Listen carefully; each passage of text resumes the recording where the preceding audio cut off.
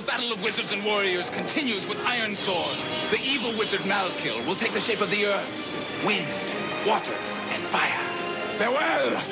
The fate of the world is in your hands! You're listening to the Piercing Wizard podcast, and I'm your host, Ryan Willett. I'm a professional body piercer with 20 years experience. I travel around the world teaching technique and safety classes, and I'm a member of the Association of Professional Piercers. Listen in as I talk to my friends and colleagues about our industry so we can all stay sharp.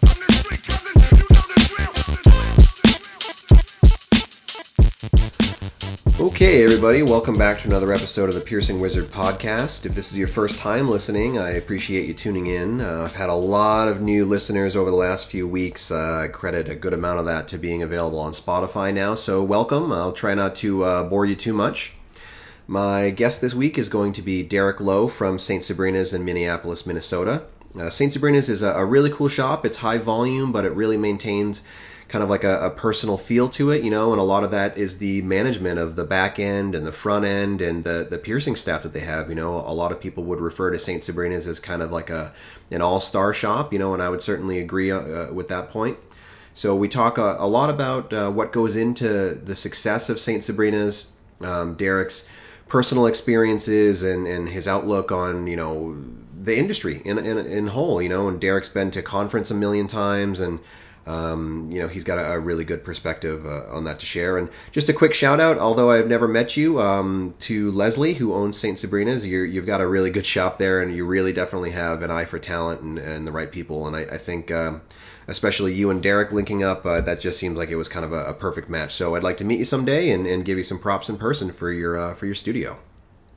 As far as me, I definitely want to name drop just a few more people that I forgot to mention on that conference recap last week. I really want to single some people out. Maybe they're not looking for praise, but they're certainly about to get it. John Salzer and Zach Boyer. Really appreciate all your hard work, and I know a lot of other people did too. You impressed a lot of people, so you know, stick with it. We're all kind of expecting cool things from you over the next couple of years, and for anyone out there listening, you know, if you're in that APP bubble and you know, John and Zach aren't already on your radars, put them on there, because I think we're going to be hearing those names a lot more over the next couple of years. No pressure. For me, today is just going to be a mountain of small tasks, and sometimes that can even be more difficult than just like one big thing to get done. So when I do the APP conference in July, that is really my sole focus. That's why I didn't take on any sort of extra seminars or anything for the summer, because I just honestly wouldn't have the time that I would need to dedicate to making it a success. Everything that I have goes into getting ready for that APP conference in Las Vegas in July, and you know, in 2019 it'll be in May, so it'll be pushed back a little bit earlier. But that's really all I focus on. Same thing for a lot of the APP board members, volunteers, instructors. You know, it takes a lot of work to get that ready. So now that I'm home from that, I have to focus on all the things that I kind of put on the back burner while I was prepping for Vegas. So most notably, I've got the UK APP seminars in Manchester, UK. I've got those coming up in just a few weeks, honestly. I think I'm down to about 1 month before those classes. So I should probably make some classes, maybe.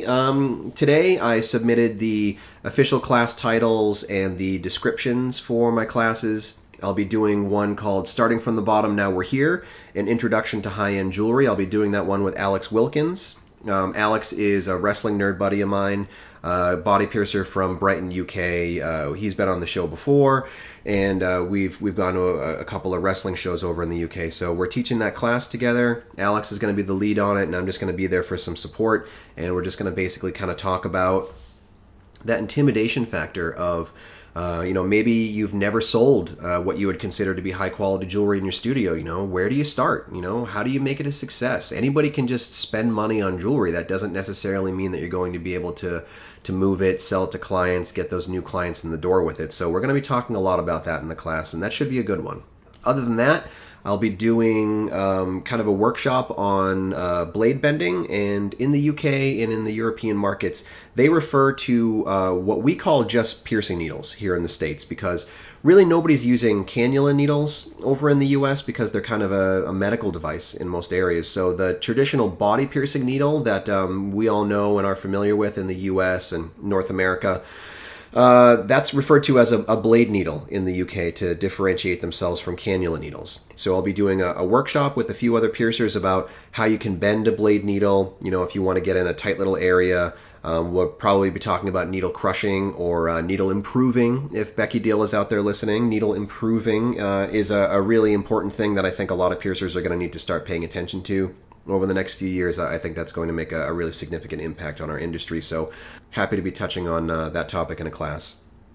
I'm also going to be doing a nipple and navel piercing fundamentals class, talking all about the anatomical concerns, why rejection can be so common with those piercings if they're done in a certain way, talking about how to do them with tools, without tools, lots of different ins and outs of nipple and navel piercings. And then I'm really getting out of my comfort zone teaching an anatomy class. I know broad strokes, fair amount of information, but I'm certainly not a doctor or trained for just anatomy. I know what a body piercer needs to know. And that's really kind of where I stopped learning. I don't learn a lot about the internal organs or bones or anything like that, but I know a good amount about skin and blood vessels, muscles, glandular tissue, all that stuff. So I'm really going to boil down anatomy for just what body piercers need to know. I think it'll be really helpful. I think a lot of people get intimidated when they start trying to learn too much about anatomy. You really just need to know where you can put a piercing safely, where not to put a piercing because of safety issues, how they heal, different things like that. So I'll be talking about, the lymphatic system and things like that, but in kind of a shorter piercer-friendly format. So I think it'll be really good for people. And then I'm going to be going immediately from the UK APP seminars in Manchester over to Essen, Germany for the BMXNet conference. And luckily, I'll be able to just kind of do repeats of some of my existing classes, but I'll also be doing some new stuff too. I'm going to be doing another session of that nipple and navel fundamentals class. Probably going to be doing the oral and facial anatomy class, but I'm going to wait and see what other classes are on the books for this year. I know there's going to be an anatomy class in German, and I know there's also going to be a tongue piercing class, so I don't want to overlap my information too much, so if I'm going to drop anything, it's probably going to be that one. I'll definitely be doing the nipple navel fundamentals class, and the cool thing about BMXNet is I can do live piercing right in the class. So I'll be able to have a few models lined up, and I can just perform a nipple piercing, navel piercing, or a few right in front of everybody and just kind of demonstrate the points I'm making. I'll also be doing a live session of scarification. I really don't teach any scarification classes in the US at all. I really only teach scarification classes at BMXNet. That's kind of how I got my foot in the door for a lot of my instructing. I did my first scarification class in Germany in 2008, I believe. Wow, shit, 2008. 2008, 10 years ago at this point. So that's a class that I really feel connected to, and I really like to teach that one whenever I get the opportunity at BMXNet specifically. It's a unique environment. I can perform work. I can bring all my own materials, and basically they'll have a camera set up and it'll project it onto a screen for the people in the audience to watch, and I can answer any sort of questions and talk about any sort of safety issues and technique issues right while I'm working. So it's a pretty interesting class. And I really only teach that in Germany. I don't really feel comfortable with the concept of teaching scarification in a class in the U.S. since it's illegal in so much of the U.S. In Germany, a little bit more lax on what you can do and where and how, so I'm comfortable teaching it over there. And I'm also going to be doing a new class that I actually got from some feedback from the BMX attendees themselves. I'm going to be doing a marking workshop and kind of taking some inspiration from the marking workshop that I've seen at conference. It'll be me and a few other instructors. I'm going to pull in Beth Rasumsky, Brian Skelly, and potentially Kale Belford if she ends up being confirmed as an instructor for BMX this year. And basically, we'll show you all of our tips and tricks for how we mark piercings. I think some piercers get kind of like tunnel vision where they think like, okay, I'm just going to do a dot, or I'm just going to do a line, or I'm just going to do this or that, and then that's how they mark it, from there forward. So the big point of this class is we're all going to talk about how we prefer to mark. Do you mark with the back of the needle? Are you marking with a sterile marker? Are you marking with non-sterile gentian violet? Like, how are you marking? Are you drawing a line, or are you drawing a grid? Are you using calipers or a ruler? Or are you just eyeballing it? Or what are you doing? So I think that should be a pretty cool class. I've also got a private class lined up for Sunday, September 16th. It's going to be another session of my understanding and applying freehand piercing techniques. This is going to be an expanded class. I did one at the Boston Tattoo Convention a few months ago, and it was pretty short. It's only about 2 hours. That's all the time I had, and I didn't really get to fully explain some of the concepts. So this is going to be slightly expanded. It's going to be a 3 or 4 hour class. No live piercing in this one, but a lot more hands-on demonstration. So, if you're not comfortable with needle bending, needle crushing, needle improving, all those things, come to the class. I'm going to be explaining it in detail. I really, really like this class. It's going to be at the Massachusetts Tattoo Convention in Worcester, Massachusetts at the DCU Center on Sunday, September 16th. You can find out the info for that on my website at precisionbodyarts.com/seminars. And then after that, what do I got? Camp. Oh, Camp APP. Okay, so I got to be getting ready for that one too. I started chatting with Baron about a class concept where it's basically going to be kind of like mystery Q&A. People can submit questions anonymously, and I basically pull them out of a hat, answer the questions, and cover a topic. Do like a little mini 10 or 15 minute seminars. We can maybe have a little bit of like moderated discussion in the class, who's doing what, and differences of opinions and all that stuff. But I am going to be the taskmaster / moderator. Nobody's allowed to hijack the class or teach from the back of the classroom or kind of suck up all the oxygen out of the room, because that's my job.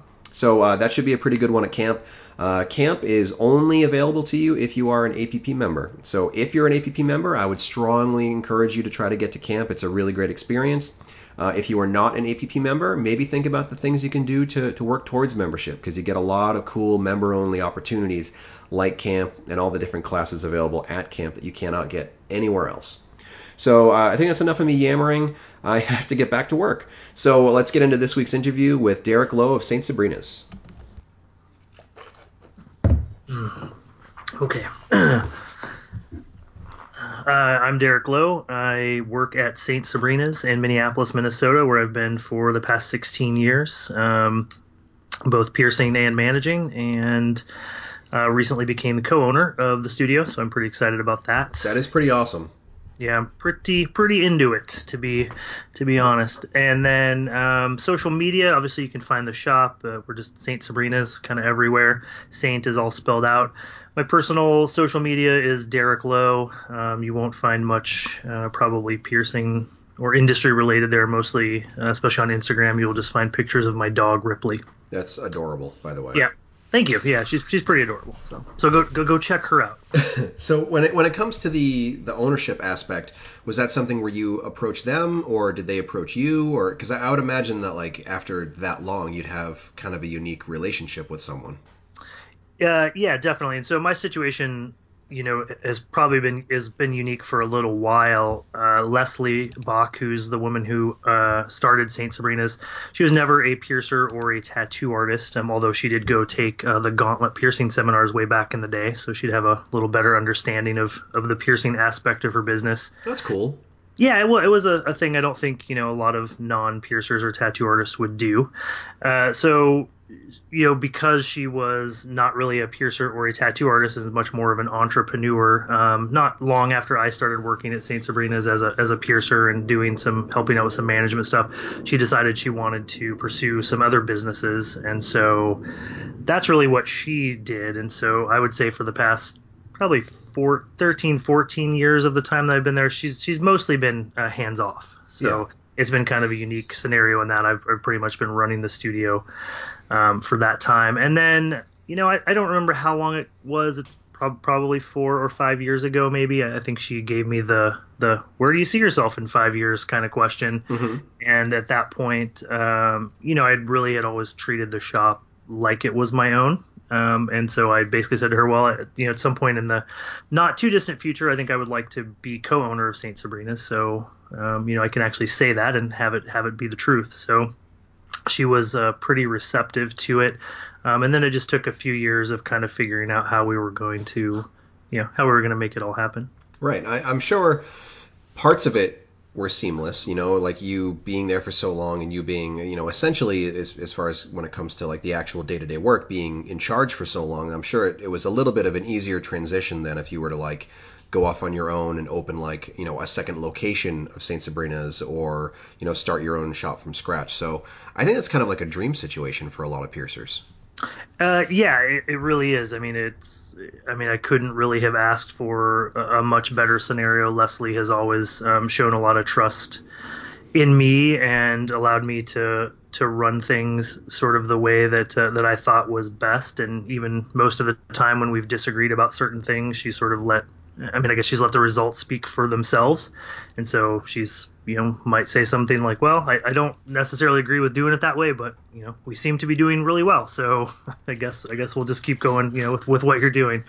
So it was really sort of fortunate position to find myself in. And I'm really, honestly, I'm pretty humbled and very grateful.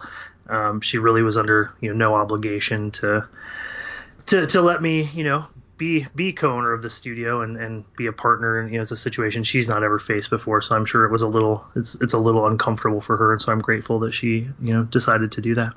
Well, I think if, and I've never met her before, so I'm just making assumptions, but, when someone's a business person and they're a successful business person, they really appreciate the staff, because, anyone who owns a business and who isn't there doing all the work themselves, they realize that if you don't have the right people, then you're either going to get ripped off, or, your business is going to be slow or something. Like, you can't have success without the right people. And it's just cool to see that someone would appreciate their support, their talent, whatever phrase you want to use. But it's cool to see someone support that person and give them that kind of opportunity to say, like, I think it's time for you to buy into the shop, or be a partial owner or something like that. So I think that's a really cool situation, and I think a lot of piercers would see that as kind of like dream scenario, because it's not like it was a shop that was garbage to start and you had to build it over years. Like, it was like as long as I've known the name St. Sabrina's, it's been synonymous with quality. So it's just cool to see that you get to kind of move up the ranks there. Yeah, it's probably not a situation or a scenario that a lot of people will find themselves in, like I said. So it is very cool, and I consider myself very fortunate to have found myself in the situation that I am. So what are some of and I'm sure they're going to be ample, so I mean, you just give the highlights of whatever you want, but what are some of like the biggest benchmarks you think for the success of St. Sabrina's? Is it entirely based on, you're just in the right city, you have a great location, or is it your staffing, or is it clientele, and does that clientele come from like crossover clients with tattooing, or is it really just generated by the strength of piercing alone? Like, where do you think some of those elements of success have come from?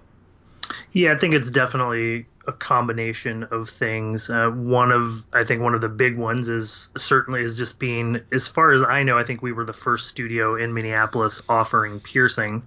There certainly were, some tattoo studios around before we ever started doing tattooing, but when it came to strictly piercing, we were one of, if not the first, sort of doing it. So just having, that longevity certainly plays a part in it. I think that, Minneapolis as a city is unique a little bit in that we're in the Midwest, so I mean the cost of living is probably a little higher than I think people would anticipate for the Midwest, but it's not crazy. It's not a New York or a San Francisco or Chicago, something like that. So that helps, and then also Minneapolis, Twin Cities area is a really well educated city. Kind of makes lists all the time for just basically how educated the population is. And that certainly, I think, plays an important role when you're trying to talk about things like jewelry quality and, the education and training of piercers and your tattoo artists and the rest of your staff, because that, I think in those situations, those things may mean more and may hold more weight to your clientele. And then Minneapolis is also a fairly affluent city. So that certainly, goes a long way of clients who can and who are willing to spend a little more to get the quality service and quality jewelry.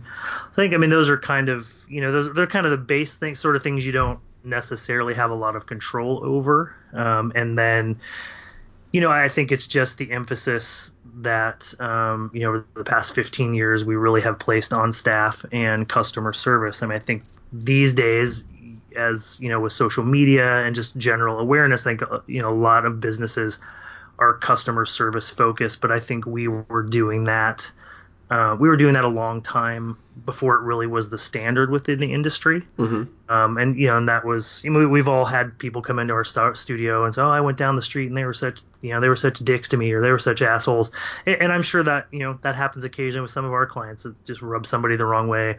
But we just that was the thing we sort of always fought against, is just trying to be as kind and understanding and helpful and informative and just nice, as nice as we could be. And some of that, St. Sabrina's actually started off as an alternative clothing store before Leslie added piercing and tattooing to it.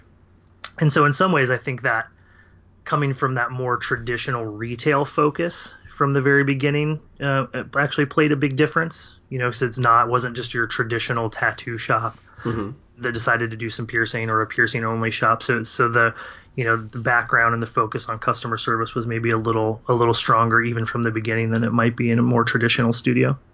Were tattooing and piercing added at the same time, or was it one and then the other? Piercing was first, and then tattooing came after that. I don't know exactly what the time on that was before I even started, but it wasn't long after that. I know I had done a guest spot at St. Sabrina's in 1997 after their first piercer left, and at that time I think they had one tattoo artist at that point in time. So with the presentation, I haven't been lucky enough to make it out there yet. It's definitely on my list of studios that I want to see one day. But come on out. I absolutely want to. I would love to come out there. Sure. Do you feel like it's like a tattoo studio that has piercing? Do you feel like it's a piercing studio that has tattooing? Do you feel like it's two distinct services in the same building? Or like what's the vibe with the shop as far as the balance goes? Yeah, I mean, I think certainly we have always had pretty talented tattoo artists, mm-hmm. but I think on the whole, our reputation is stronger as a piercing studio. It's kind of the piercing studio in the city. Mm-hmm. But again, we don't have a giant tattoo staff. It usually ranges between 3 and 5 artists. But we have always had, well, in the time I've been here, we've always had quality artists. I think there may have been a time when they maybe weren't as good. Mm-hmm. And it's sometimes it's an interesting position to be in, because we don't fall into a little more of the traditional studio format, and so less so these days. But I know back when I first started here, there was among the tattoo community and tattoo artists in the area, there was a little like, oh, St. Sabrina's, they're not a tattoo shop, or they're doing weird stuff over there, having employees instead of contractors, and right, giving benefits and time off, and what's that? What do you got to sell your soul to the devil to get that stuff? And it was never like that. But no one, at least back then, people would never reach out or come into the studio and actually try and find out what the situation is. It was always a lot of rumors, and how that sort of thing can happen in a community sometimes. Fortunately, that's not really the situation these days. I think people understand that even though our format might seem a little bit different, than on the whole, we're just a piercing and tattoo studio. And I'm sure the fact that we don't do any sort of retail or anything like that anymore probably goes a long way to to soothe some of those feelings.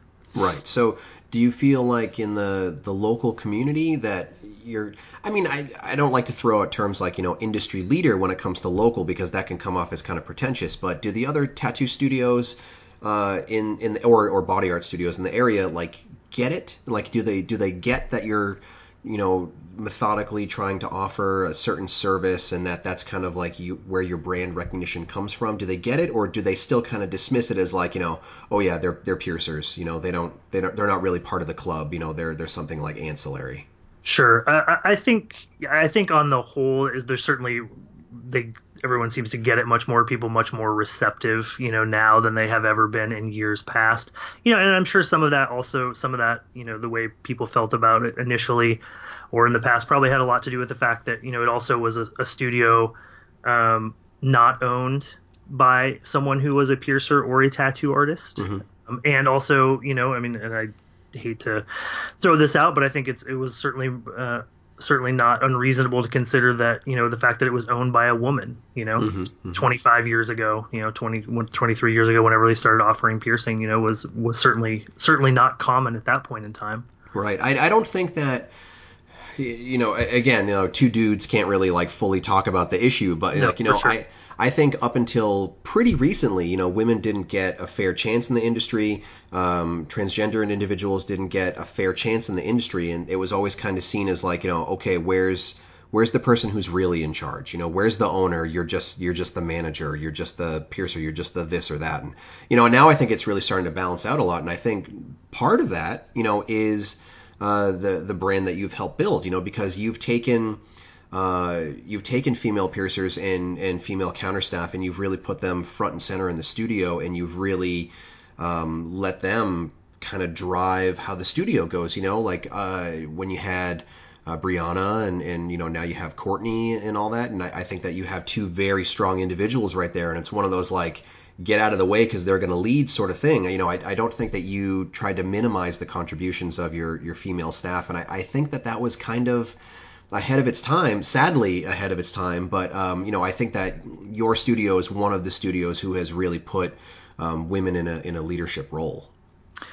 Yeah, it's I think that's true, and I mean, and obviously a lot of that's driven, you know, initially by Leslie and being a, you know, a woman-owned business, and then yeah, I mean, we've always had a lot of women, a lot of females, you know, as part of our staff, whether that's been, you know, we've tried to have them as tattoo artists or you know, we have had female piercers in the past, and then, you know, people who help manage the studio and the folks who work at the front end.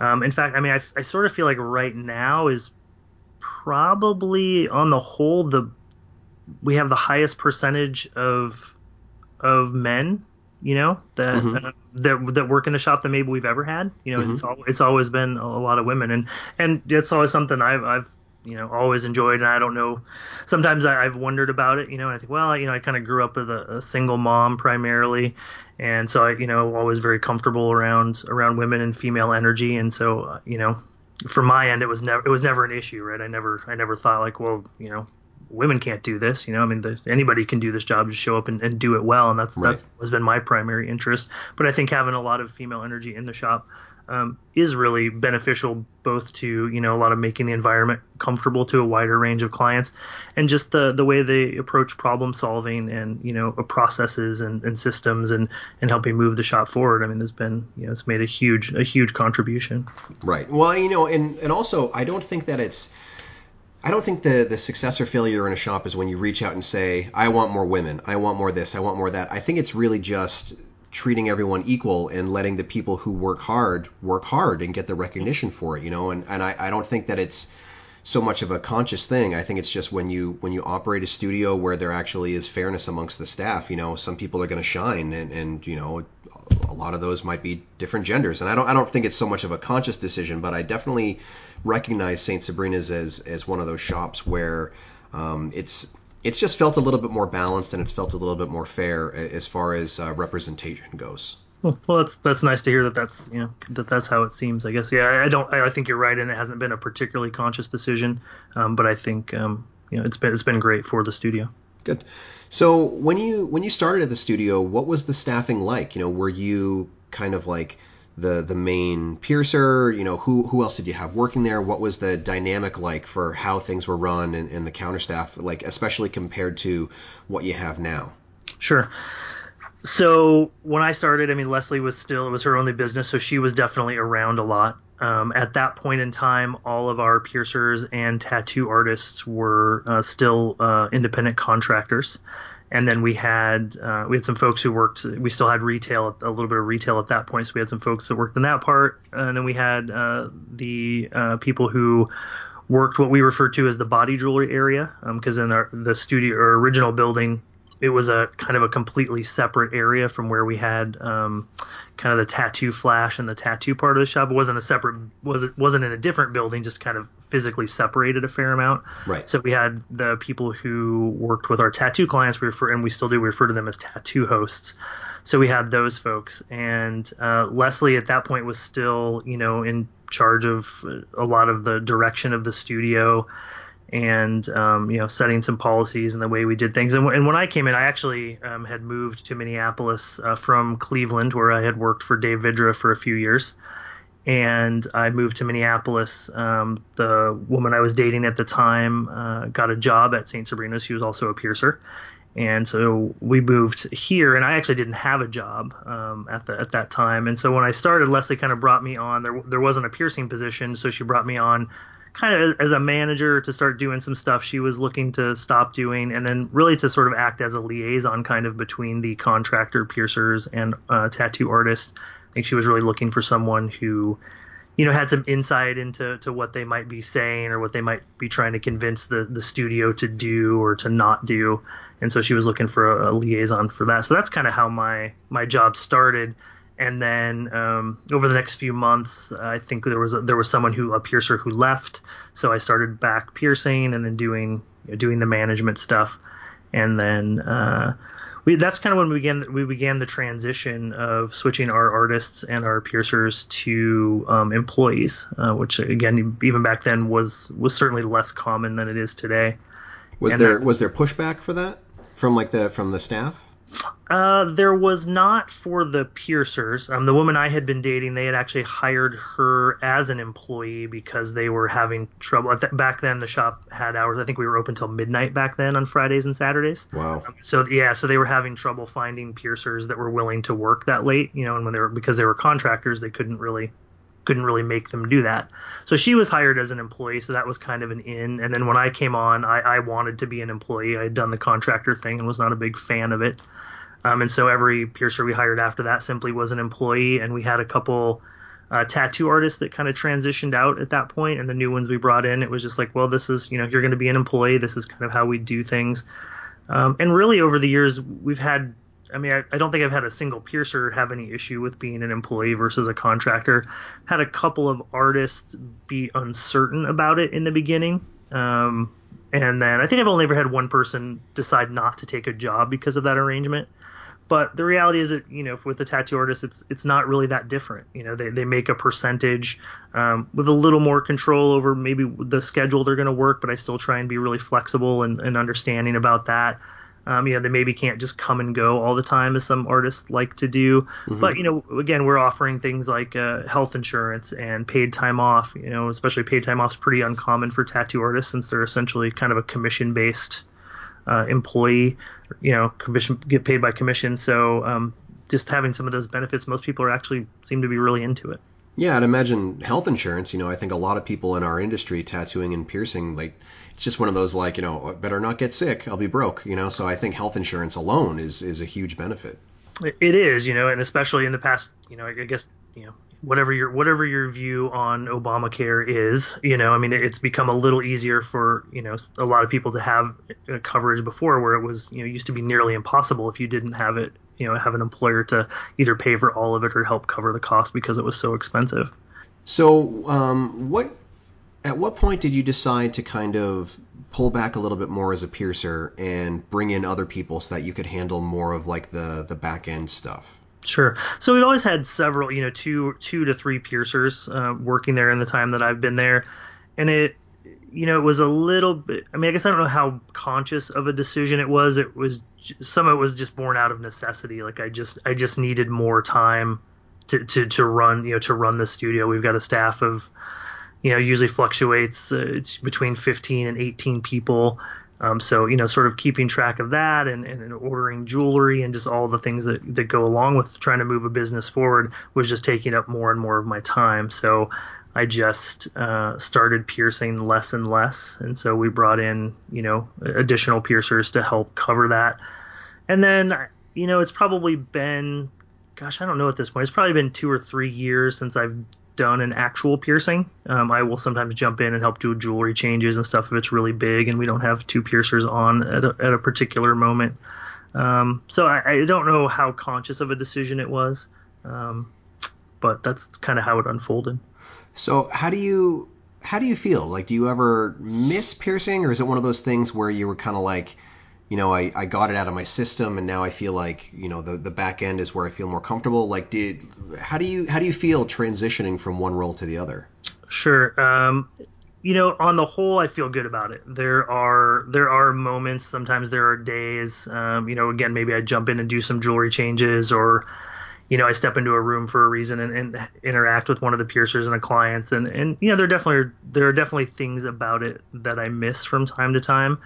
But on the whole, I'm pretty comfortable. I'm pretty comfortable not piercing, with any sort of regularity. I mean, it was a huge, as I'm sure you know, and a lot of people listening to this, when you start piercing or when you get into piercing, it can be really consuming.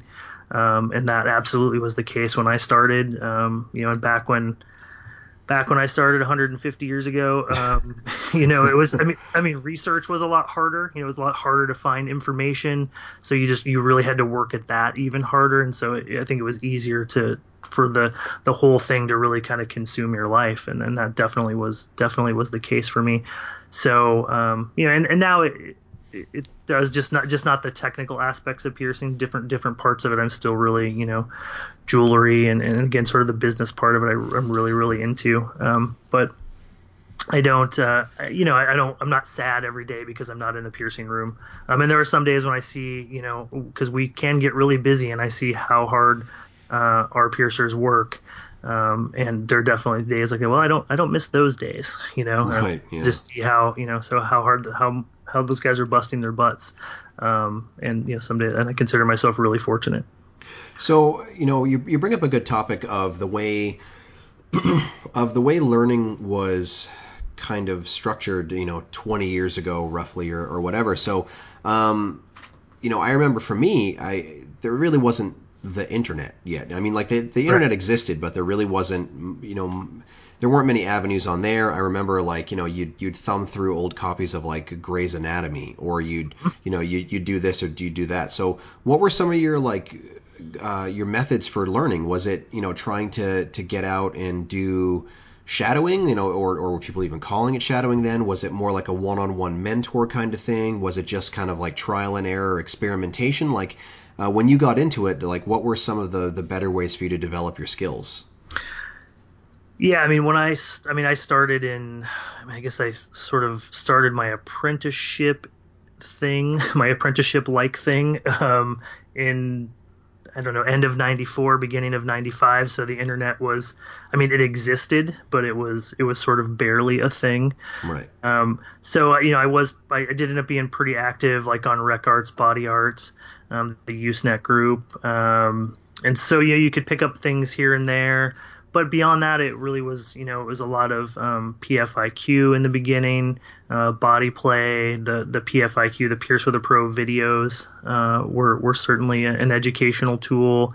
And then just, there was a bulletin board that I don't even remember the name of it now, but was around, and there was a body art forum on that. So when I first started, there were some other piercers, on there. So I would learn stuff from that.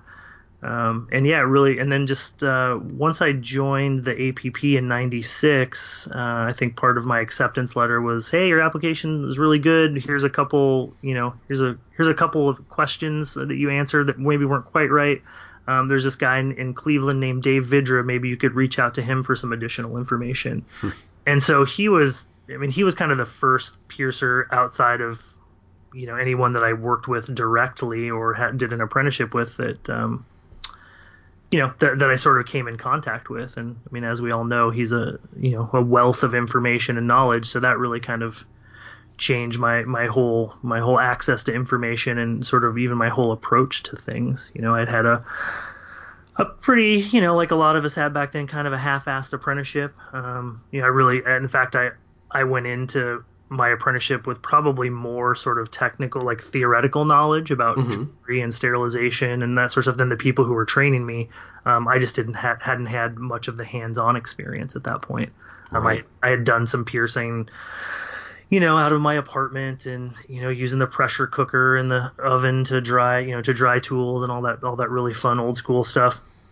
But they at some point, the place that I started, had been a client, and I think I kept going in there and getting stuff done, and they even actually helped me order some equipment before I ever did an apprenticeship there. That's and then cool. I think, and at some point, the woman who Melissa Strobe was her name, that owned the studio, the place, it was called Tie Me Down. It was actually more of like a clothing and S&M store than anything else. I think she wanted to get out of piercing, and so they saw me hanging around and were like, hey, maybe we should train this guy, to do piercing. And so they took me on. But again, they were, it was pretty rough back then still. A lot of not great sterilization and cross-contamination awareness, not a lot of understanding of jewelry materials, things like that. So it's kind of weird talking to, because I feel like I had similar things with the way that I started. I unfortunately I didn't really have an apprenticeship. It was really more trial and error, and it really held me back for years and years and years. With a little bit of mentoring, I think I could have made smarter advancements earlier, and I just didn't have those kinds of opportunities. But I think now when we talk about the industry, when it comes to like best practices, I think you or I could sit down and we could tell somebody what the ideal scenario would be, get an apprenticeship and guidance and go to conference and go to Fakir, different things like that. But, I think that there is still a really large population of people out there who don't have quality mentoring, haven't sought out high quality information. It's out there, it's right at people's fingertips, but I think still a lot of people don't bother doing that research, or they get a mentor that's like, oh, it's fine, I've been doing this for 25 years, I haven't killed anybody yet, so it's got to be fine. And I don't know, sometimes I like to think that part of the industry has kind of eroded away or been minimized, but I still get reminded, there are different pockets of the U.S. where that's the norm. It's not like that's the low end of the market. That's just the norm. And it does get kind of frustrating. Especially you or I. We're at conference every year. And I like to see the new people who show up, and especially say like, I want to get into piercing. I'm not even a piercer yet, and this is where I came from my information. I really love to see that, but I just want to put it out there when you or I talk about those days where it was a pressure cooker or an oven or this or that, like it's totally not something that you or I would say would be an acceptable practice these days. If I heard about something like that, that's something where I would call the health department on somebody. But for sure, I had a lot of parallels like that with my career. I remember doing a lot of the same stuff.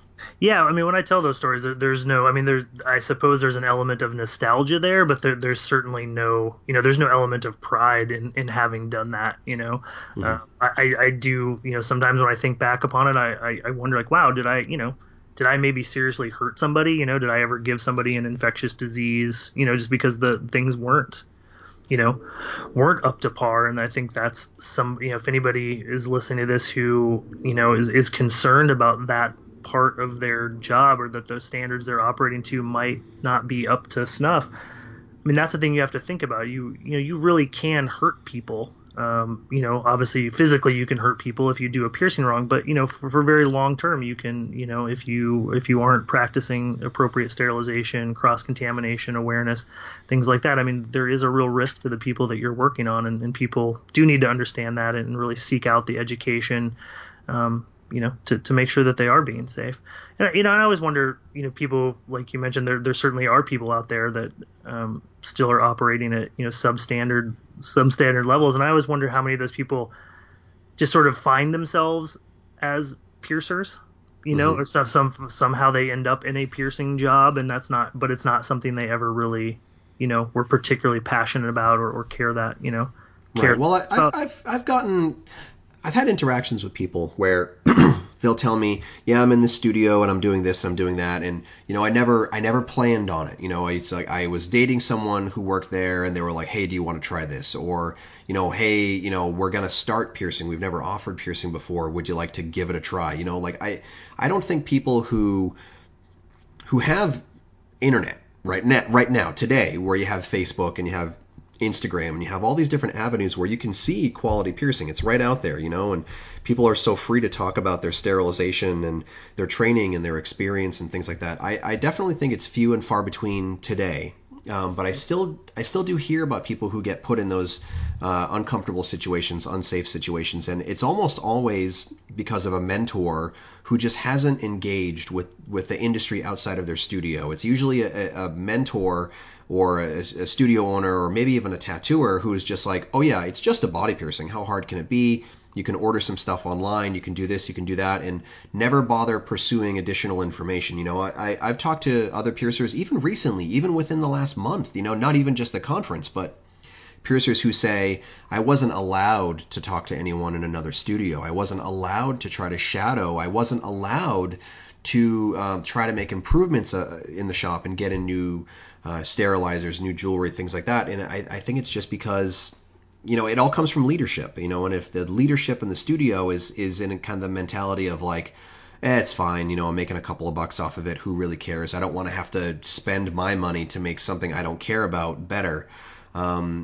But I would hope that in these days, like anybody who's getting into body piercing, they kind of step back, and even if you don't have strong mentorship, realize that there's a lot of information. Even if you have to be sneaky and order like the APP procedural manual on the down low and read it or something like that, you got to get the information where you get the information and try to make the positive impact you can in your studio. Yeah, I think that's right, and I think you're totally right about the mentor thing. I mean, if someone is teaching you and they're telling you that this is the way things are, and you hold them up to sort of be your mentor and the authority figure on the topic, I guess I could see how somebody might not be going that extra mile to find out that information. But hopefully that is becoming I don't think it's super common these days, but hoping it just becomes more rare and rare hopefully as time goes on. Yeah, I mean, I think every year at conference I see a stronger crop of younger piercers. Like with me being in some of like the safety oriented classes, sometimes I'll ask questions, and 5 years ago people would be a lot more in the dark when it came to things like proper disinfectant, proper sterilization, cross contamination, things like that. And now people are sharp. They're picking up on any of those like trick questions I might drop in a class or whatever, and people just seem a lot more engaged, even with smaller amounts of experience. So when you were transitioning, from more of a piercer role to more of a managerial role, are there any like trends now in the industry you see that maybe you wouldn't have felt like would have been a strength for you? Like with how heavily promoted like freehand techniques are, and different styles of jewelry, and the popularity of certain piercings. Like, do you think that Derek 5 years ago, more piercing shifts Derek would feel as comfortable in the industry now, or do you feel like it was kind of just a different mentality when you were doing it more full time? Yeah, no, I mean, I think I probably wouldn't have felt as comfortable if I'm being honest about it. I certainly was not I certainly didn't use forceps and tools for all of my piercings. There were some things that I did freehand, but I certainly I still used clamps for a lot of things. And I think again, I am a firm believer that it's sort of the best tool for the job, and there's not anything wrong with a properly used pair of forceps. But I think if you're in an industry and you see it transitioning in a completely different direction than where you're at, I mean, I think it would be hard to feel uncomfortable if you didn't also make those changes. Mm-hmm. And I had made some of them, but there were things that I wasn't certainly didn't do that a lot of other people did when it came to freehand technique. Certainly, and then there's probably been a lot of jewelry I haven't worked with as extensively when it comes to putting it, in clients and using it on clients, in the past that have popped up in the past 5 years or so. Have you noticed that, like, I think the main trend over the last couple of years is jewelry is just getting so tiny, tiny and complicated. Right. Yeah. All these little end pieces and all this little detail. And like, I know that, companies like Body Vision and other gold jewelers have been around for a really long time, but now it's just like the value and the craftsmanship that goes into jewelry, and it's just so itty bitty, and like I'm very comfortable with it now. But like me as a piercer 10 years ago, if someone was like, hey, I want you to pierce my septum with this little tiny seam ring that you have to bend, and there's this whole row of gems, and if you put the wrong kind of pressure on it, you can break it, and this jewelry costs more than your car, and I think I would have been super intimidated, and I'm comfortable with it now. But it's just like huge differences in the industry, and I feel like a fairly small amount of time. The last 5 years especially has been like a completely different industry for me, at least, and it's cool to see it, but I definitely do feel that there can be like a little bit of a disconnect with piercers who got in the 90s or got in like that different generation, whether it was like more of like a modern primitives kind of generation or whether it was more of like a gauntlet generation or a BME generation, and now I say it sometimes that it's kind of like the Instagram generation where it's piercers who they're experts on little itty bitty things, but I think that some of the piercing knowledge is getting kind of lost on younger generations of piercers, and I don't know where we're going to be in 5 years because like generationally, if we have piercers that are dropping out, what if we're losing some of that information, some of that like shared information that people can kind of pass down from mentor to apprentice and whatever, genital piercings, surface piercings. I feel like surface piercings have really been neglected over the last couple of years, and I've seen a lot of piercers struggle with those techniques because they got distracted by things like surface anchors, and they tried that for a couple of years and it kind of, flamed out. And now certain piercers are coming back around where they look at piercings from the 90s and the early 2000s as these like rare unicorn things, like, Sure. How often do people get asked to just pierce a simple labret these days, Yeah. and it's just a weird generational difference that I'm seeing. When was the last time a lot of the people that are listening to this did a Dido piercing? Right. We do a fair amount of genital piercings at our studio, and then that's a rarity, even still these days. Yeah, and I was just earlier today I was listening to the first part of your podcast with Jim, and Jim Ward, and you were making some of those those same observations, and I think that you're totally right. I feel like it used to be this scenario where if you were a piercer, you wanted to be able to do all of the piercings. Right. And there might be some things you held off on doing because they were much more complicated or the risks were higher. Things like triangles, ampelangs, apodravias. You maybe wouldn't do those until you really could find someone to sort of train you or give you some guidance on those. But I do feel like, and this isn't a judgment, it's just an observation, I do feel like these days that there are a lot more piercers that they're just a lot of things they don't do. And genital piercings are probably the most obvious one, but even, some piercers that don't do septums or don't do, just don't do certain things that seem a little more straightforward, a little more just like they should be in the toolbox of every, if you're every piercer. Right. But there's just a lot more people that just don't do as much stuff. And again, not a judgment. And a lot of those people seem perfectly fine with it. Like they don't feel like they're, missing out on anything or like they're not fulfilling themselves as a piercer. They're perfectly fine, not doing a handful of different piercings. And that's, as long as they're comfortable with it, I guess that's great. But it is definitely a different sort of outlook. Yeah. So like one piercing, I don't know how often you hear the same thing, but one piercing that I hear consistently for piercers with like, less than 5 years experience, tongues. A lot of them struggle with tongues because it's not a popular piercing.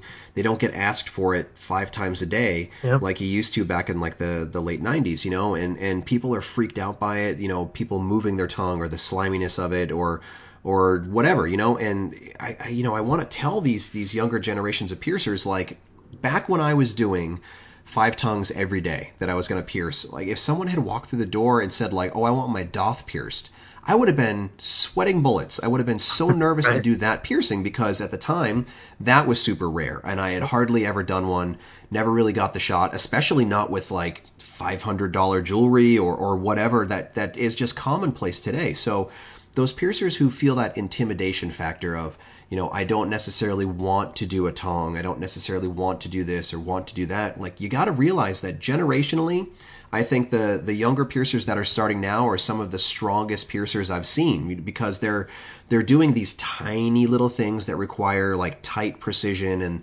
all this different manipulation of itty bitty pieces of jewelry without scratching it, and they're piercing without tools, they're piercing disposable, they're piercing out of their hands, they're doing all these things that are like very difficult, So step back and think that like those commonplace piercings from 10 or 15 years ago are so much easier than you probably think they are. Maybe you just need to get out and shadow. Maybe you just need to get out and take a class, or maybe you just need to watch a couple of nice videos on YouTube of, whatever respected piercer doing them and just find that confidence level. But, I think the main trend that I want to push over the next year or two is like, being a quality body piercer means being versatile, being well-rounded, and for those piercers who are like, I can do anything without a tool, or I can do anything with the tool, or I can do anything with any jewelry, like, you should also be able to feel pride over that fact that, like, anything that walks through the door, with the exception of some things, like a triangle is a really good example, but most anything else that's like a non-genital piercing, like, you should be able to have that card in your deck, and you should have the strength where if somebody comes in and wants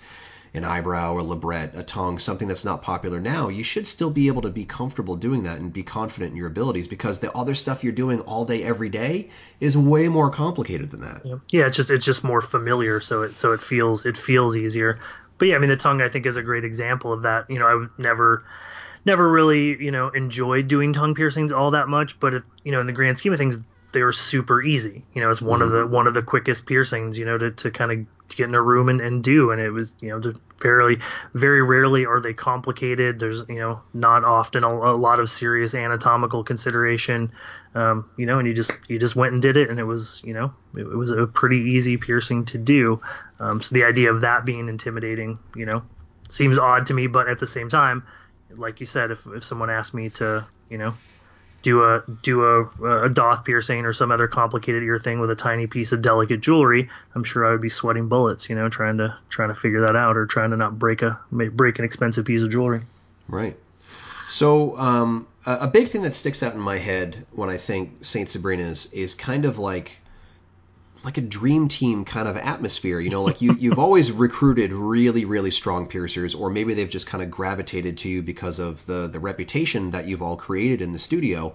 So, one big generation that stands out to me, and especially related to my personal career, for a long time, I had seen Gold start to take on this momentum on the internet, and on Facebook and through social media and all those different things. And when I was on Tumblr, like being part of like the APP social media committee stuff, Nate Janke, like his stuff was always really inspiring. The way that he would take kind of simple end pieces and he would put them in these tight configurations so that it would kind of create this thing, that would look just really cool, like this matching set together. And then you started to bring in all these other people, and you've had like some of like the best of the best, like working in the studio, CJ Maxwell and others, and how do you create an atmosphere like that? Is it that you just kind of you leave the door open to people coming in for guest spots so you can kind of like talent scout? Do you feel like it's just the environment, the city, people are liking that, people are liking the volume of business or the vibe of the shop? Like, what are some of the elements that have gone into you having that kind of success with your staffing? Yeah, it's a little hard to put my finger on it, because it's obviously it's something I would like to be able to replicate at with ease. Some of it is the fact that we're a busy studio, so we're able to offer good compensation. That certainly is helpful. Again, things like benefits, paid time off. I mean, that certainly is attractive to people, especially once you start talking to piercers that are a little older or have been piercing a little longer. Those sorts of things start to become more important. I think beyond that, jewelry, having a great quality and variety of jewelry to work with. And beyond that is just trying to have an environment where quality is super important. It's not an environment where everybody needs to be piercing the same way. That's never been a concern for me, as long as people are doing safe and getting good results. And, I'm not particularly concerned about how you get the job done. And so I think that goes a long way. We haven't really done up until the past 2 or 3 years. We didn't really have a whole lot of guest spots that came through, we didn't have a lot of guest piercers rather. Nate was actually a local hire, and he was somebody that I knew a little bit from another shop and a piercer that used to work for us. And he'd only been piercing a couple years, and I just, I don't know, there was just something about him personally, something I kind of saw in him. I certainly saw a passion, so he was somebody I kind of took a little bit of a chance on, I guess, and clearly, that panned out. He's a really phenomenal piercer. Beyond that, I guess it's just trying to have an environment where it's it's good to work. I think one thing that Billy Wood, one of our newest hires, and one thing that he's remarked on a couple times the time he's been here, is that there's just people paying attention to what's going on with the shop, and clearly someone is running the shop, someone sort of guiding the ship, and trying to make sure that the clients are taken care of, and that employees are taken care of, and that we're just moving in the right direction. So I don't know if that is part of it. I don't think it's my shiny, bright personality or anything like that. So, other than Billy, who else is working in the studio? Who's on staff right now? Right now we've got Nate Janke, who's been with us the longest. He's been there just over 10 years. We've got Courtney Jane Maxwell, or CJ Maxwell. She's been with us a little over 6 or 7 years now. Wow, it's been that long? It's been a while. Yeah, I think it's been about 6 years now. Maybe. Yeah, I remember her first day there and how excited she was. Yep.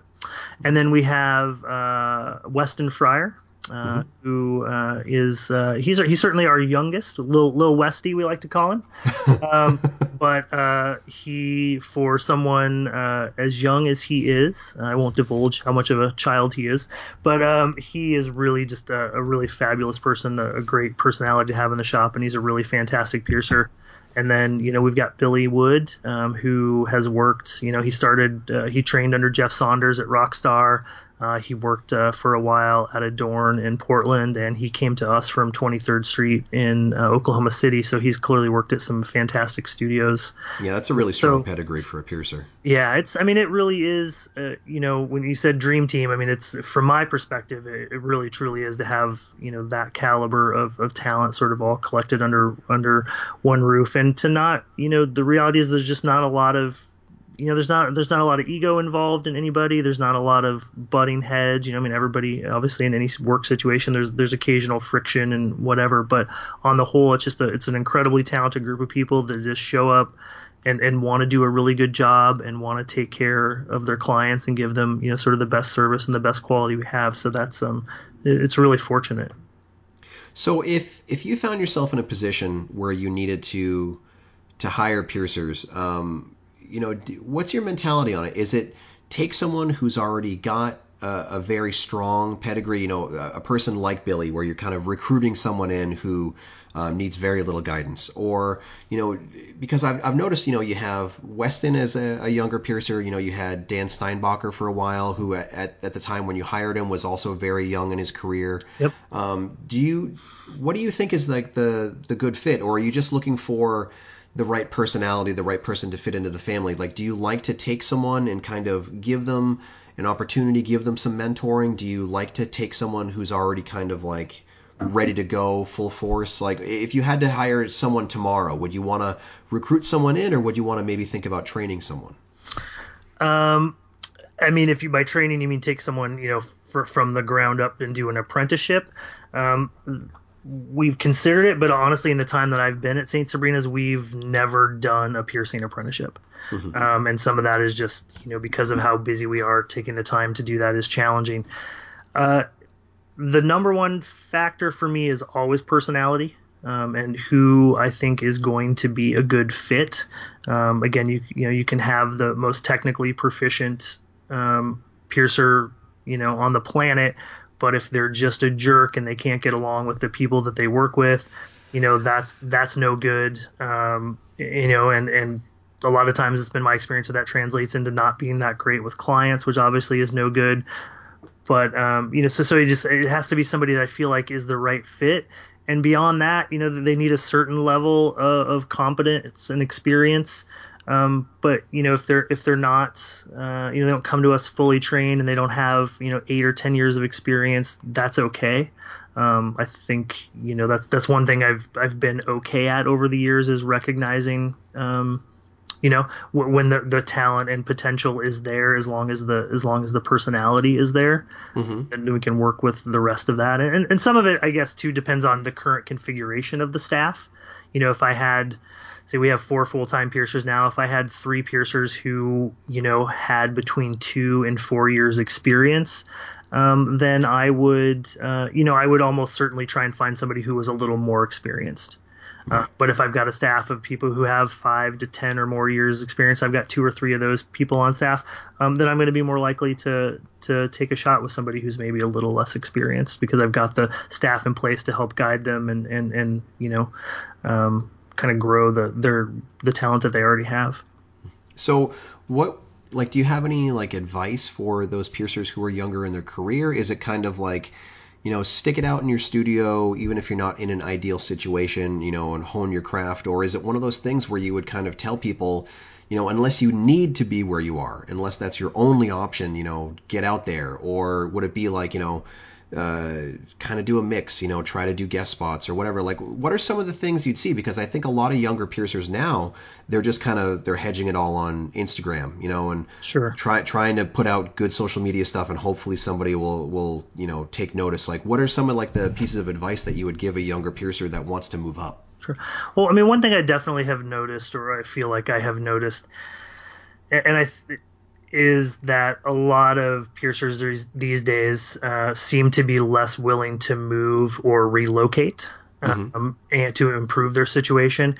And I think I feel like I understand what some of that is about. When I started piercing, and I mean, even as much as probably 10 or 15 years ago, there wasn't necessarily anything to indicate that you could make a living, you could survive or make a living or make a career out of being a piercer, right? So it sort of made a little more sense that if that's what you wanted to do, and you didn't have a good situation, that you were going to have to go find one. I mean, obviously there were fewer studios back then as well, but I feel like nowadays, because the foundation has been laid and it's pretty clear that you can make a career or a living, at least, out of being a body piercer in the event it doesn't become a lifelong career for you. That people are they feel like there's less need for them to move. Like, they should just be able to stay where they are and be the piercer that they want to be, or have the situation that they want to be in. And unfortunately, that's not always going to be the case. I mean, there are going to be situations where somebody, can make it work and convince an owner or whatever to up the standards. But I do think being willing to move, and take a little bit of a risk in that regard is important. If you can't find a way to improve the situation where you're at. For me personally, every improvement in my career, really the only way it happened was by making a major move.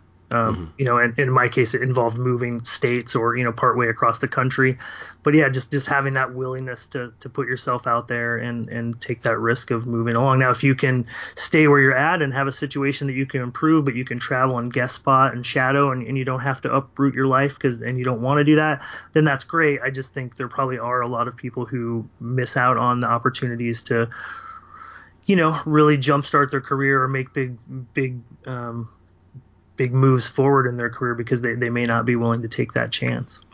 Yeah, I mean, I'll definitely cut people a lot of slack if it's a situation where, family, kids, if they're in college, something like that, but if you have the ability, if you have the flexibility to kind of get out, and even if it's like a temporary thing, even if it's, I would imagine I would live here for 1 year, or maybe I could go and do 3 months at this place, or like over a summer break or something like that. But get out there and see what's available. For me, like, I've lived essentially my whole life in the same area, and like I had to kind of like claw and scratch to get what I have now, and like it took 20 something years, but I got here, and I feel like if I had maybe had the courage to kind of like pick up and move to maybe another location, maybe I could have gotten where I wanted to be a lot sooner if I had that kind of flexibility. But I never really was interested in moving. But I think now, especially for younger piercers, there are so many studios out there, and I'm talking like high end, like top of the market studios who are like hungry for piercers, and a lot of people trying to hire right now. Yeah, like this is an ideal time if you do have that flexibility. If you have the precursory knowledge, if you have the experience to land a job like that, but the only thing that's stopping you is moving. Maybe take the plunge. If for whatever is right for you in your life. I don't want to like push people, but Yeah, of course. Sometimes it's about taking that chance. Yeah, I mean, if you're in a situation where you just kind of have yourself to worry about, then obviously it's much easier to do something like that. And certainly I wasn't suggesting someone should, uproot their partner and their child, and if that's not what seems right or what feels right for your situation, there's Right. there's no judgment in that regard. I mean, obviously we all have to Totally do what we ultimately think is going to be best for our the long term of our life. So right. Well, I mean, sometimes that can even be the best move for your family. Yeah. Like if you have the opportunity to get out there and advance your career and make money, try to get out there and do it. So probably the last thing I want to talk about, and then we can start wrapping it up, is how do you feel like your conference week went? I know you've been essentially every year through your piercing career. What does it feel like for you going to conference after 20 something years? Like what is conference week like for you? Yeah, so this was my 22nd year, so I've been to all of them except I think the very first one that was in Las Vegas. And so it's always different for me. Leading up to it is different every year, and that how I feel about it, how excited I am or am not about going, and that's just something I sort of recognize at this point. And that can be that can hinge on a lot of things. It can sort of depend on what's going on in the shop or what I have going on in my personal life or how many classes I need to be prepared for. This year I wasn't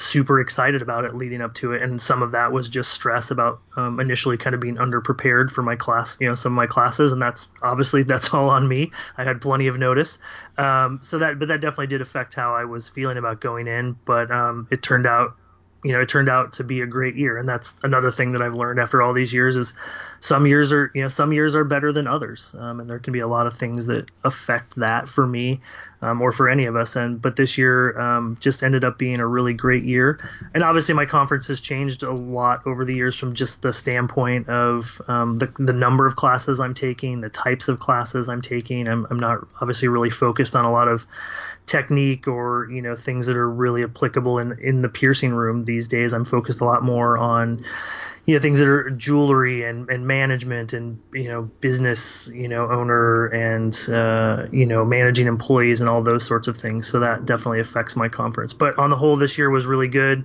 I got to take a couple of really good classes. I got to spend some time, some good quality with friends outside of the hotel, which always makes a huge difference for me. I always call it getting off campus and going and get to some restaurants or get to just go do some stuff that's not in the hotel, and even getting off the strip is really kind of refreshing for me at this point in time. So I got to do some of that.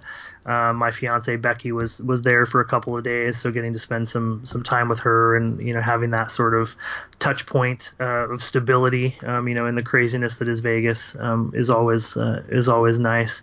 And so it was a good year. The classes were good that I saw. I got a lot of good feedback from other people who took classes. I didn't do as much in the expo this year as I have done in years past. Expo, that's a really good point that I wanted to talk about. Expo was so like feverish this year. A lot of booths got annihilated in the first couple of hours, or maybe even the first hour of the first day. And I know that it's very appealing if you can walk into Expo, put down cash, and walk away with jewelry in a day where you have to wait 3 or 4 months for a jewelry order. But it's like piranhas, going after something in the water. And jewelry at Expo this year felt very different.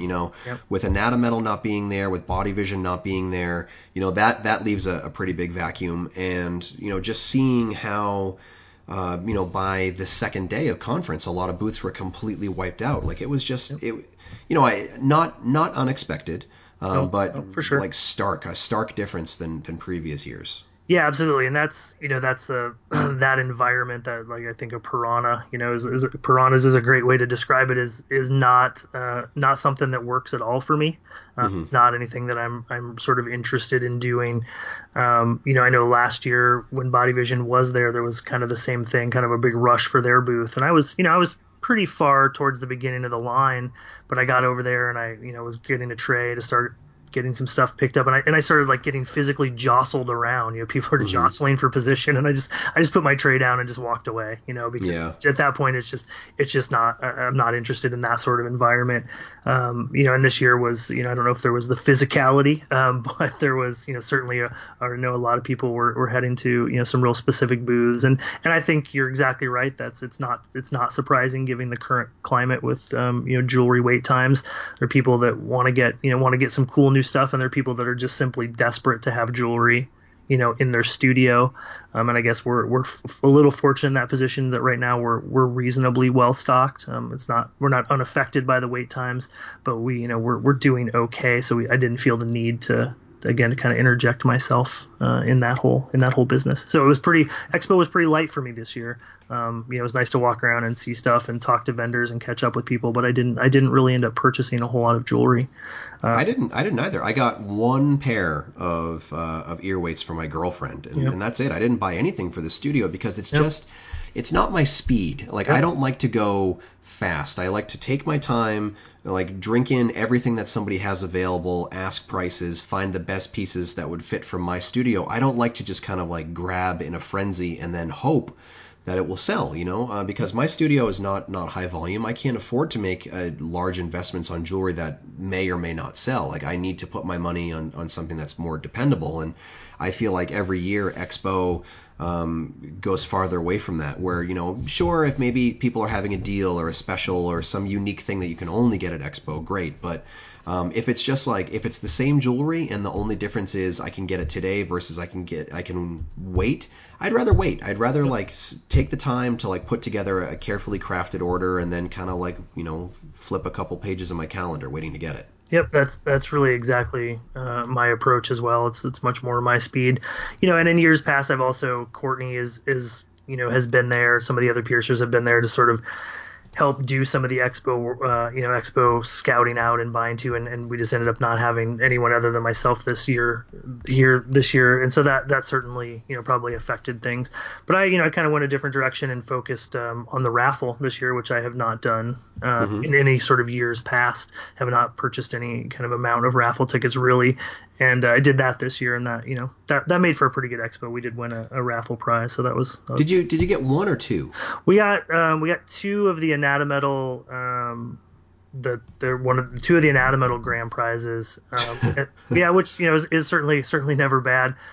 One thing I actually am kind of excited about that came out of it is when I won the second one, I offered it up. I made an announcement and offered, if someone would purchase it from me for $8,000, which makes it a really good deal, $4,000 for $8,000, that I would donate that money back to the APP, presumably for scholarships, I guess, is kind of what I would think it would be earmarked for, I would want it used for. And I wasn't sure if anybody would take me up on it, but somebody certainly did. And so I'm excited to be able to make that donation to the organization and hopefully get, whether that's all this year or over the next few years, get some more people to conference. Because I think, as I say every year in orientation, it is career changing and life changing. And, there's certainly a lot of people who need to get there. And the more folks we can help make that happen for who maybe can't do it themselves, that's something I get excited about. Well, so that just kind of shows, a selflessness that, I've always really appreciated about it. You've never seemed like ego driven or, you don't want to show off. You work in what most people would agree is one of the top piercing studios in the country, one of the busiest piercing studios in the country. With some of the best talent in the country, and none of you are ever like, Saint Sabrina's, it's just always, you're just kind of, you're there in the trenches with everybody else and you're part of the team. So to see you take something which is basically a $12,000 grand prize and say, I want to take this and I want to put it towards other people's future and not selfishly use it just for yourself, that's huge, and there was a really cool tradition. I wish I could remember what the words were in Spanish, but at the LBP conference, the one time I went, people were doing the raffle, And if people who were already kind of in an affluent studio would win, or one of the instructors would win a raffle prize, everybody would basically start chanting, "Give it back, give it back, give it back," and then they would draw another ticket, and then the next person who would get it, and they'd be someone where even if it was a couple $100, that could be life changing or career changing, and so, I'll say thank you for all the future scholars that are going to get to conference based on your generosity there. So I'll say thank you to that, because it really will have an enormous impact on somebody's life and somebody's career in the not too distant future. Yeah. I hope so. I mean, this, I look at, I guess, where I'm at after 20 some years, and a lot of it is, certainly a lot of hard work, but, there's certainly some luck in there. And there's certainly, people who have done things for me over the years to, that have ultimately led to where I am. And so, just to have the opportunity to maybe pay that back a little bit or extend that good fortune to somebody else just seems like the right thing to do. Yeah. Well, it's pretty cool if you ask me. So one more time for the people listening, where are you working? What's your social media? Anything you'd want them to know about St. Sabrina's? Sure. I'm at Derek Lowe at St. Sabrina's in Minneapolis, Minnesota. The shop social media, all of it is St. Sabrina's with Saint spelled out. We've been open for 25 years, and we're, just going strong, and I'm super. I guess the one thing I would say about the shop, I try and let my staff know how much I appreciate their hard work and dedication. But I probably still don't get it done enough, so I'd like to give them just a public shout out. I'm super honored and thrilled to work with such a talented group of people, and that's piercers, tattoo artists, the folks who help me run the studio and our front end are really just a fantastic group of people. So I appreciate all your guys' hard work and everything that you do for the studio. My personal social media is just Derek Lowe, and again, that's mostly going to be pictures of my dog and maybe a few other random things that are going on in my life, but not a lot of industry related stuff. Cool. Well, it's kind of late for us, so I appreciate you taking the time to talk to me. And my pleasure. Yeah, and I guess if I don't see you sooner, I'll definitely see you at conference next year. Well, I certainly hope it's sooner than that. I certainly hope so too. I want to get out there. Maybe you should come out to Minneapolis. Maybe I should. January is really nice here, so I would. It's January or February. It's great. Are you? No, that's sarcasm. No, right? No, it's great. It's really nice. It's not cold, nothing. I think you're trying to trick me, because I am also from a bitterly cold area, and I definitely would not recommend that someone come and visit me here in January or February. I wouldn't either. May, June is nice. October, November, if you like some nice fall weather, but maybe skip the winter months. Well, maybe, yeah. I'm already in a frozen hellscape in the winter, so I can just stay in my own. You just stay over there. Yeah. All right. I'll talk to you later, and next time you see CJ, tell her I say hello. I absolutely will. All right. Bye. Bye.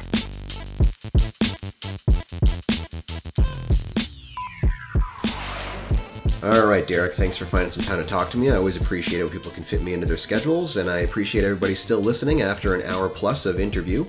Keep in mind that is St. Sabrina's, spelled out Saint. Do not put in ST period Sabrina's. That's kind of a pet peeve for, I'm sure, everybody working on staff there. So thank you for listening. I'll be back next week with another interview. Not 100% sure who it's going to be with yet, but I'm going to guess that they'll be related to the body piercing industry. So thanks for tuning in. See you next week. For more information about the show, visit piercingwizardpodcast.com or like Piercing Wizard Podcast on Facebook. For more info about your host, visit precisionbodyarts.com or search Ryan PBA on Facebook, Instagram, and Tumblr. If you enjoy the show, you can subscribe on iTunes, Apple Podcast, and Google Play. Music by Benny B. Blanco. Show copyright 2017, Precision Body Arts LLC, all rights reserved.